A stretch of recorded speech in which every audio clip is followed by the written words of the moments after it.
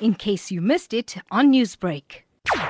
One must remember that sugarcane farming and cultivation is something that's quite an arduous task. It requires lots and lots of work, which is why we were brought over.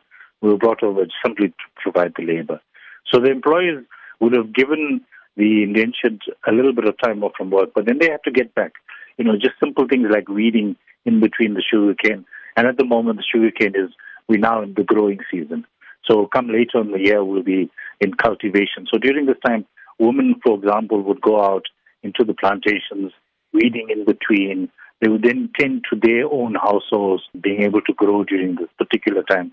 Remember that, they depended so much on being able to be self-reliant and growing vegetables around their huts, in their plantations and so on, so that they could feed their families. It was a time that they would spend more time working than they would do celebrations. So Boxing Day really wasn't really there.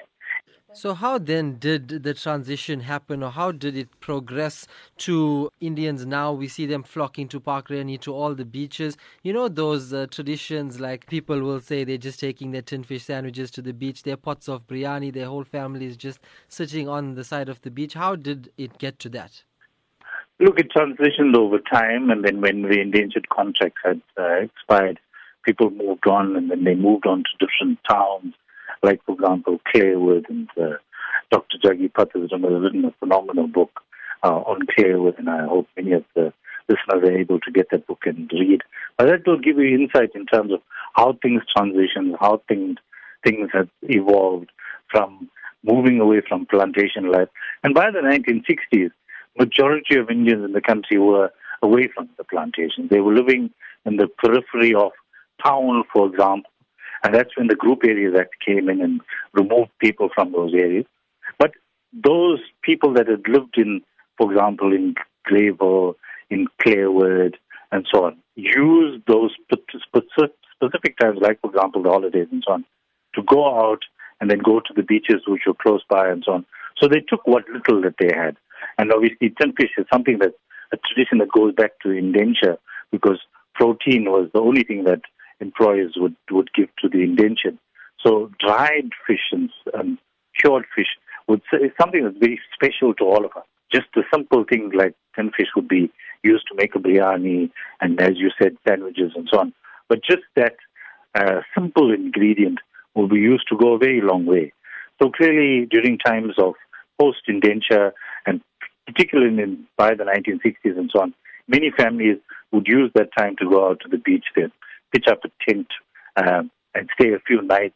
A lot of people at this time of the year, Christmas Day, Boxing Day, they look to the western parts of the world, taking pictures with Santa Claus, Father Christmas, the snowman. How can the younger generation now draw inspiration from what our forefathers went through here in South Africa, in KZN, on the sugarcane fields, and celebrate it their own way? Times have evolved, and clearly we have lost lots of the traditions that our ancestors came here with. And that's going to be hard to revive. As I said, we threw away our castle and we left the port cities. So a lot of our culture is hybridized. A lot of our culture and traditions that we do imbibe from different religions and different cultures and so on. And we celebrate that way. For example, many people would cook their chicken curry in a potjie pot. That didn't happen in India. So I think if we're able to evolve and be able to take on all these traditions and so on, and celebrate in a uniquely South African way, it's an important thing. While also holding down onto tradition, I think it's also important to imbibe where we are, because we are Africans, and I think it's important to understand that, and we must be able to, as Africans, claim our space in South Africa so that we are able to also imbibe our cultures and traditions onto the broader South African public. Newsbreak, Lotus FM, powered by SABC News.